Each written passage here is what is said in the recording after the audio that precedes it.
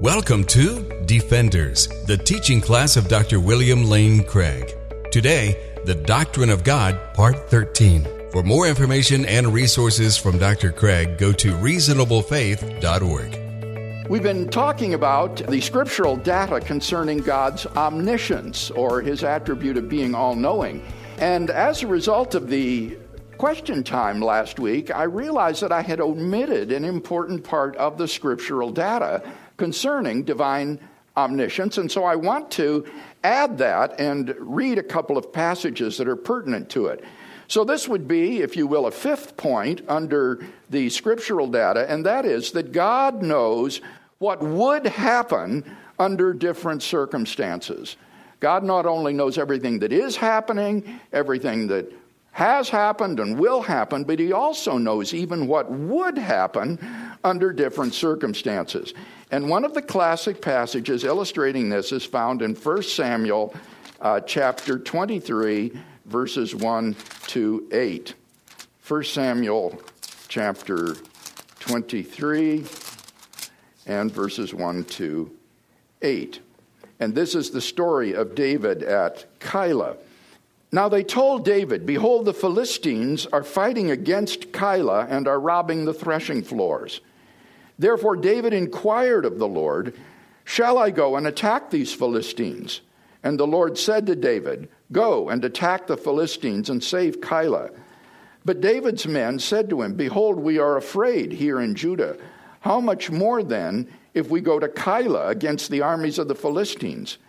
Then David inquired of the Lord again, and the Lord answered him, "Arise, go down to Keilah, for I will give the Philistines into your hand." And David and his men went to Keilah and fought with the Philistines and brought away their cattle and made a great slaughter among them. So David delivered the inhabitants of Keilah. When Abiathar, the son of Ahimelech, fled to David to Keilah, he came down with an ephod in his hand. And this is a sort of divining device to inquire of the Lord. Now, it was told Saul that David had come to Keilah.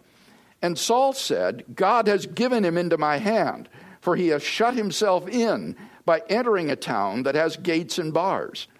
And Saul summoned all the people to war to go down to Keilah to besiege David and his men. David knew that Saul was plotting evil against him, and he said to Abiathar the priest, "Bring the ephod here." Then said David, "O Lord, the God of Israel, thy servant has surely heard that Saul seeks to come to Keilah to destroy the city on my account. Will the men of Keilah surrender me into his hand? Will Saul come down, as thy servant has heard? O Lord, the God of Israel, I beseech thee, tell thy servant." And the Lord said, "He will come down." Then said David, "Will the men of Keilah surrender me and my men into the hand of Saul?" And the Lord said, "They will surrender you." Then David and his men, who were about 600, arose and departed from Keilah, and they went wherever they could go. When Saul was told that David had escaped from Keilah, he gave up the expedition. So what the ephod said did not, in fact, come to pass. Saul did not come down to Keilah, and so the men of Keilah did not surrender David over to Saul. The ephod was probably a device that yielded either just a yes or no answer, and so answered in such a way that it told David what would happen if David were to remain in the city. If he were to remain there, then Saul would come down, and if he were to come down and attack the city, the men of Keilah would surrender David over to Saul. So this is an example of where God knew not only what will happen, namely Saul will not come down, but he knew what would happen under different circumstances. Now, in a case like this, the conditions or the circumstances did not eventuate, so that the subjunctive conditional that is involved here, if David were to remain at Keilah, Saul would come down, has a false antecedent. David did not remain at Keilah. So these types of subjunctive conditionals are often called counterfactuals. A counterfactual is a subjunctive conditional statement with a false antecedent. Like, if I were you, I would apply to study at Kennesaw State or something like that. I'm not you, but if I were you, that's what I would do. That's a counterfactual statement. Now, unfortunately, as I mentioned last week, we native English speakers don't have a very good handle on the subjunctive mood, and we often misstate it or speak ungrammatically. Very often people will use the simple singular past tense. If I was you, then I would do this. And that's completely incorrect. If I was you meant that if at some time in the past I was you, then this is what I would do. Or if I said if I was rich, I would buy a Mercedes, that means if at some time in the past I was once rich, then I would buy a Mercedes. That's not what's meant. Rather, the correct use of the subjunctive mood involves the use of the word were. If I were rich, I would buy a Mercedes. If I were you, I would study at Kennesaw State. So the easiest way to remember how to use these subjunctive conditionals would be in the if clause, say, if it were the case that, then it would be the case that something else. So that's the easiest way to express these. If it were the case that something, then it would be the case that something else. So if it were the case that I were you, then it would be the case that I would study at KSU or something of that sort. However, not all of these subjunctive conditionals have false antecedents. Sometimes the antecedent might turn out to be true. So let's look for an example of this in the New Testament in John 21:6. John chapter 21 and verse 6. And this is the story of the miraculous catch of fish, where the disciples had fished all night and had caught nothing. And then Jesus comes to them, and in verse 6 of John 21, he said to them, "Cast the net on the right side of the boat, and you will find some." So they cast it, and now they were not able to haul it in for the quantity of fish. What did Jesus know here? He knew that if they were to cast the net on the right side of the boat, then they would have a great catch. And so he tells them, do it, cast it on the right side and you'll get a great catch. Because he knew if they were to do that, then they would catch these fish. And in this case, they obeyed his command. So it's not a counterfactual. It turns out that the antecedent of this is true. If you were to cast the net on the right side of the boat, then you would catch the fish. They do cast it on the right side of the boat, and they do catch the fish. So here you would have a subjunctive conditional that isn't a counterfactual, strictly speaking, because it has a true antecedent. And sometimes we call these deliberative conditionals. Not counterfactual conditionals, but deliberative conditionals, because we often use these in decision-making. For example, if I were to pull out into traffic now, I would make it. Or if I were to ask the boss for a raise, he would tear my head off. We use these kinds of subjunctive conditionals in deliberation about what to do. And sometimes they may then have true antecedents if we think that the consequence would be good. If I were to quit smoking, my breath would smell better. And so I decide to quit smoking. And the antecedent then is true. So the point is that there are these true subjunctive conditionals, and Scripture gives examples of where God evidently knows the truth of these. He knew what would happen under these different circumstances. And so that needs to be included in the scriptural data concerning God's being all-knowing, however we, in the end, understand it. Well, with that in mind now, we want to turn to a systematic summary of this data concerning God's omniscience in the Scriptures.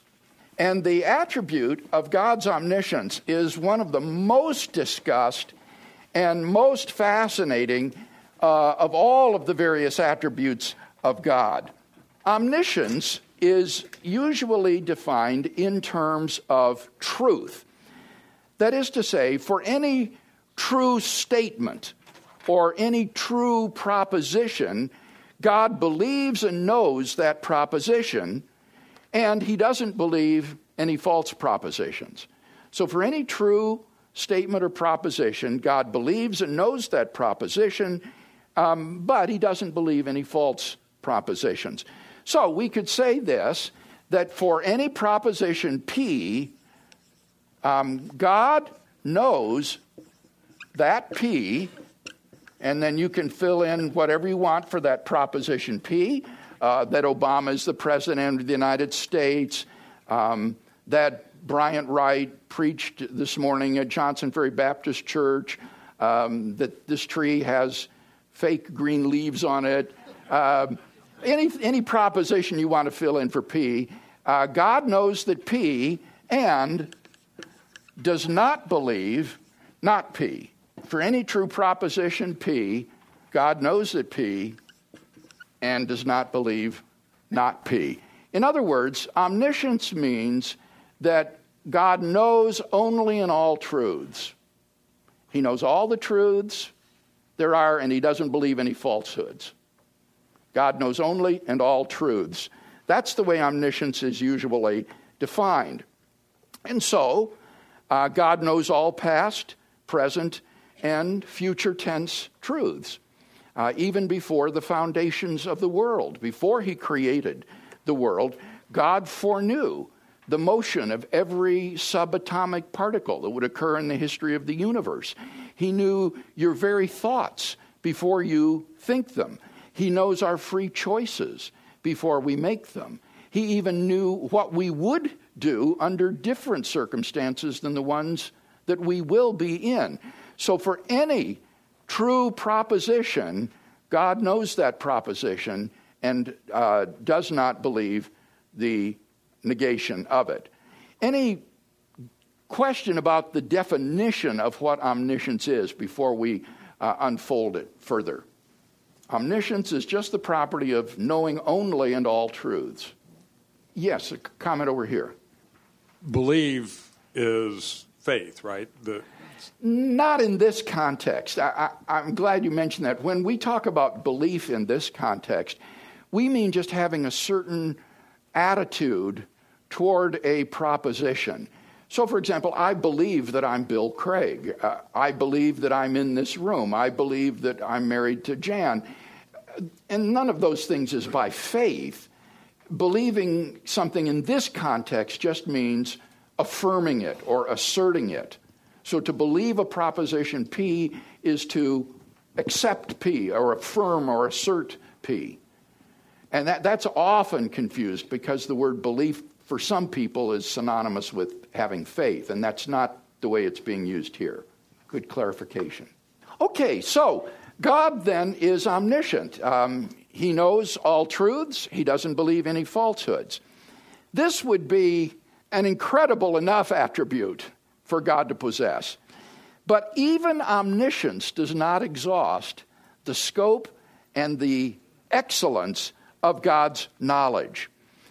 For philosophers have noted that there's a different kind of knowledge than just propositional knowledge. In addition to knowledge of true propositions, there is also a kind of knowledge which is non-propositional in nature. And let me try to illustrate this as best I can. Suppose I'm visiting Canada and I am chased up a tree by a ferocious moose. And while I'm in the tree hanging on for dear life, I say to you, go and tell Jan that I've been treed by a moose. Now, what do? You run up to Jan, and do you say to her, I've been treed by a moose? No, you would say, Bill has been treed by a moose. You would communicate to her the information that I wanted you to communicate by using different words than I used. I told you to tell her that I've been treed by a moose. But you go and say to her, Bill has been treed by a moose. In other words, the proposition that you are expressing is the same one that I was expressing, but we use different words. We use different words to give the same information content. When I say I've been treed by a moose, I express the same proposition that you do when you say Bill has been treed by a moose. And so we both have the same propositional knowledge in this case, namely that Bill Craig has been treed by a moose. And yet, our knowledge isn't perfectly the same. There's a difference here. Why? Well, look at the way we react to it. I react to that knowledge by hanging on for dear life in the tree. But you react to that knowledge by running to tell Jan about it. You don't hold on for dear life because you don't believe that you are Bill Craig. You are somebody else. So we have different responses to what we know. And that shows that what we know is not exactly the same in both of these cases. We also have a different self-knowledge in addition to the propositional knowledge that we share. We have the same propositional knowledge, but our self-knowledge is different. And this self-knowledge is essential to timely action in the world. For example, it's not enough for me to believe the proposition Bill Craig is hungry in order to be motivated to get something to eat. For suppose I've been in a car accident and I'm lying in the hospital bed with temporary amnesia so that I don't know that I'm Bill Craig. If someone were to tell me Bill Craig is hungry, that wouldn't do anything to motivate me to ask for something to eat. What I need to have is the self-knowledge, either that I am Bill Craig or that I am hungry. And then I will ask for something to eat. So this self-knowledge, though it's non-propositional, is vital to getting along in the world and being able to act in a timely way. It is absolutely essential. So if someone or even something, say a supercomputer, had all of the propositional knowledge in the world so that it counted as omniscient because it knew only in all the truths there are, it still couldn't decide to take any sort of timely action because it wouldn't have any self-knowledge. And so if God is to be a self, a person, he is more than omniscient. In addition to all of the propositional knowledge that he possesses, he also has appropriate self-knowledge. He knows, I am God. And that is a perfection. He doesn't know, I am Ronald Reagan or I am Napoleon. That would be an imperfection, indeed, because he's not Ronald Reagan or Napoleon. But it is a perfection for him to have appropriate self-knowledge of who he is, that I am God. So God's cognitive excellence exceeds even omniscience. He is more than omniscient, as incredible as that sounds, because he not only knows all truth, but he also has appropriate self-knowledge as well. Any comment or discussion about that point? Yes, Cindy has a comment here. Is it true that we also, through him, have some of that in that we have self-knowledge, particularly in light of other animals and so forth, that we have, I guess, through God's image, can you use that same sort of knowledge base that now human beings have? Yes, that's absolutely right. Nobody else in the world has the knowledge, I am Cindy Fox. You are the only person in the world that has that self-knowledge because you alone are that person. And you're right, Cindy, in saying that this differentiates us from animals. As far as we know, all the evidence indicates that animals are not selves, that they do not have this sort of self-knowledge. This has profound implications for the problem of animal pain and suffering, because even though animals like zebras, when they're attacked by a lion, suffer pain, they don't have the knowledge, I am in pain. And that, I think, has really profound implications for God's permitting animal suffering. They don't suffer in the way that we do because they don't have this self-knowledge that I am in pain. It seems to me to be part of the characteristics of the soul. Of what? The soul, your yes, soul. Yes, exactly. And I think you're right in saying this is a reflection of the image of God, that we ourselves, we are persons in this special way. Yes, Steve. This self-concept brings to mind the scripture of, for now we see through a glass darkly, but then clearly, and we will know ourselves as we are known. And so we don't really have self-awareness to the degree we're supposed to. And the longer we walk with the Lord, the more we do. Yeah. I think that's a little different than what I'm talking about here, Steve. I would call what you just described self-understanding. And that is true. We don't understand ourselves very well. Sometimes we're puzzled by why we do the things we do. We don't understand our motivations and our weaknesses and so forth. I would call that self-understanding. But this kind of self-knowledge is something that you have just in virtue of being able to say, I think that. And that's unique to each one of you, that you have that kind of first-person perspective. Dr. Bob? Bill, it seems to me like this is more of a case of that first definition being inadequate. If you're going to truly use omni for all, well, it's demonstrably inadequate if you base it only on this propositional situation, because it has the self-knowledge is not included, so that since that can't be all. So let me respond to that, Bob. This is a good point. This would mean that there's knowledge in addition to propositional knowledge. And you might say, well, then omni ought to include all of that too. If you say that, though, then I think that the omniscience becomes incoherent. Because then God would have to know and believe that he is Ronald Reagan, right? Because there is that self-knowledge. Reagan had it. Or the knowledge that he is Napoleon. Napoleon had that knowledge. So I don't think we want to say that omniscience means that you have to have all knowledge, whether propositional or self-knowledge. I think to be a perfection, it would be to have appropriate self-knowledge. Namely, he knows that he himself is God.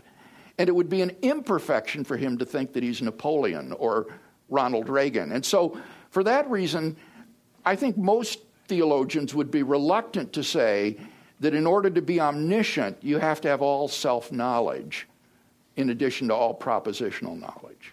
Bob?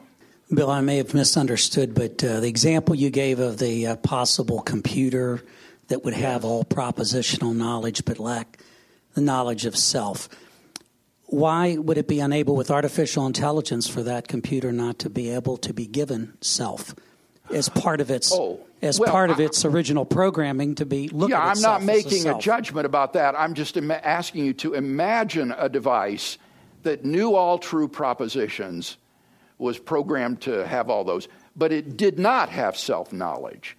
I'm simply saying such a thing doesn't have maximum cognitive excellence. Now, whether or not you could program a robot to have a self-awareness, I'm not qualified to say, but I'm just asking you to think about this illustration to motivate the idea that God's cognitive excellence exceeds even propositional omniscience.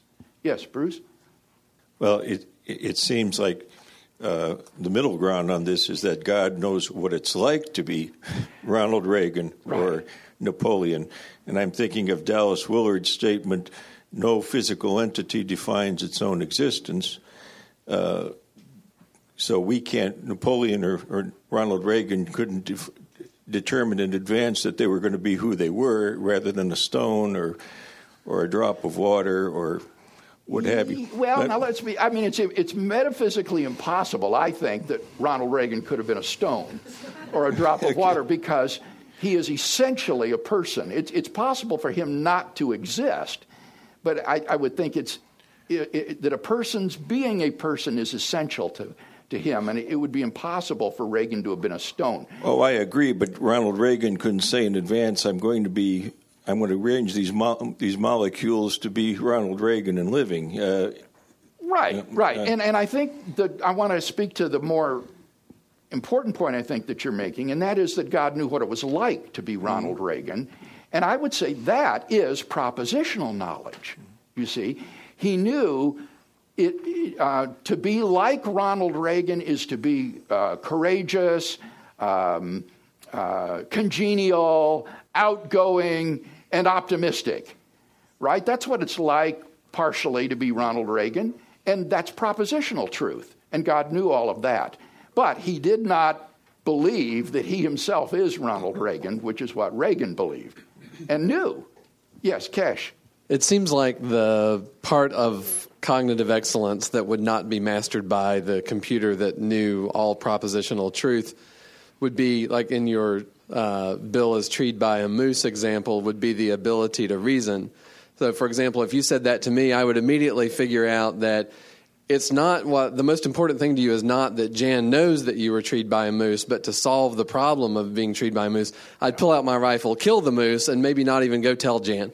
But I would take care of the problem, and that wouldn't have anything to do with the propositional truth of the statement, I've been treed by a moose. Yeah. So it seems like that's the part of God that we're, they say the reason people do better than computers at playing chess is because we can eliminate the things that are absurd, where the computer has to analyze every possible move. And so it seems like it's that part of his cognitive excellence would be the ability to reason that he's imparted on us and not to cats or dogs or whatever. Yeah, all right. I don't want you to be misled by my example into rabbit trails that I didn't mean for us to go down. Okay. I think you're quite right. I don't think machines can even add. When you think about it, when your little pocket calculator, you put 2 + 3 equals 5, that machine doesn't know how to add those numbers. It's just a program that exhibits these digital patterns on the screen. So I think you're right about that. But that wasn't the point that I'm wanting to make here.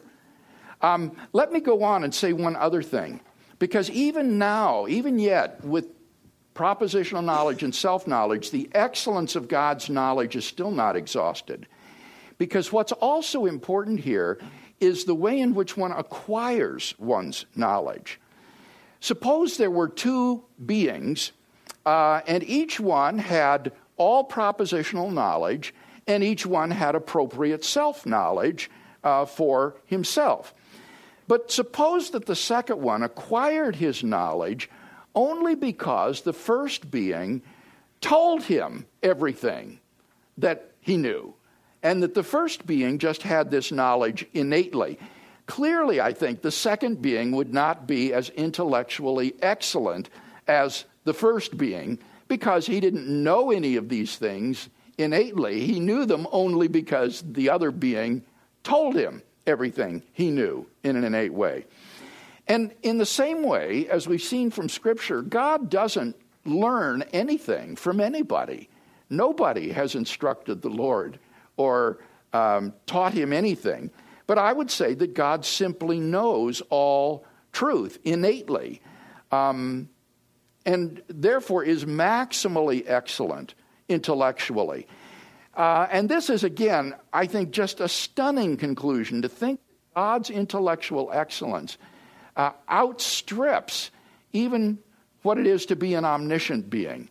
It does so in that he has this self-knowledge, and then also in the way he does not acquire his knowledge from others, but simply has it himself, shows or gives an insight into how great God's intellectual excellence is. And I remember when I first realized this in studying the doctrine of omniscience, it just floored me because I never imagined that any person or being could be smarter than omniscient. It seemed to me that omniscient was as high as you can get. And yet when you think about it, God's cognitive excellence, his greatness with respect to his intellectual attributes exceeds even omniscience, which ought to issue in praise and adoration and wonder of the person God is. Any comment about that second point then about acquisition of knowledge? Let's have Tom first and then Tewan. So are you saying that each person's self-knowledge is gained from other people's understanding of him? Are you asking if God's self-knowledge? No, I'm saying that each person's self-knowledge. Each person's self-knowledge. How do we have our self-knowledge? Oh. Is that through... there I think that one has self-knowledge simply, as Cindy said, in virtue of being a person. A person has a first-person perspective on the things it knows and does, and so can say, I think that.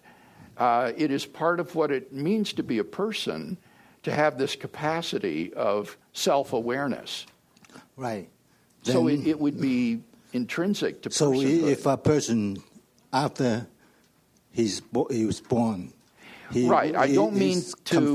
That's why I said the capacity. I do think that a developing fetus is a person, even though it may not yet have come to self-awareness, but it has, as a person, it has this capacity to be self-aware, to have a first-person perspective. So it's possible that this capacity never developed to its complete... It's possible for what?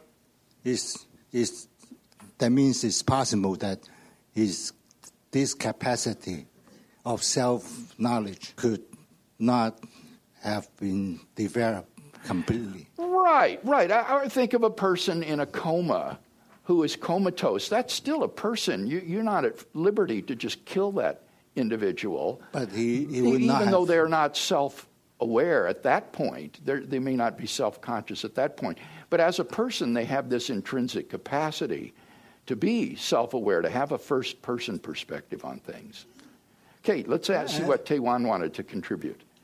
I think God gives each one of us self-knowledge through the relationship that we have with him. As David said, I was formed in my mother's womb, and it is too wonderful for me to know all these things. And that relationship, a lot of times, are replaced by idolatry. So the self-knowledge are distorted because we take a person or a statement or something in place of God to form that self-knowledge. So I think if our relationship with God is normalized, we all have, like as the prophets, know what they are to do and what their roles are. All those self-knowledge are given by God. That's why we were chosen and we were predestined. All right. I won't comment on the part about predestination, but I think that the Protestant reformers agree with the idea that the effect of sin upon us is, as Luther said, that we are curved in upon ourselves. And rather than being oriented toward God and seeking his good and his righteousness, we seek our own, and we are bent in upon our own selves. And that is part of the curse and the consequence of sin, it seems to me. Well, I hope that I've expanded a bit your view of God's cognitive excellence. What we'll do next week is look at two problems which arise as a result of God's omniscience. The first will be the relationship between divine foreknowledge and human freedom. How can we be genuinely free to do other than as God infallibly foreknows we will do? And then secondly, if we are genuinely free, how can God foreknow that? How can he foreknow what we will do if at the time when it comes we are completely free to do or to not do that action? Those will be two questions we'll take up next week. In closing today, I want to read a benediction from 1 Thessalonians. Let's bow our heads. May the God of peace himself sanctify you wholly, and may your spirit and soul and body be kept sound and blameless at the coming of our Lord Jesus Christ. He who calls you is faithful, and he will do it. The grace of our Lord Jesus Christ be with you. Amen. The copyright for the content of this program is held by Dr. William Lane Craig. For more, go to reasonablefaith.org.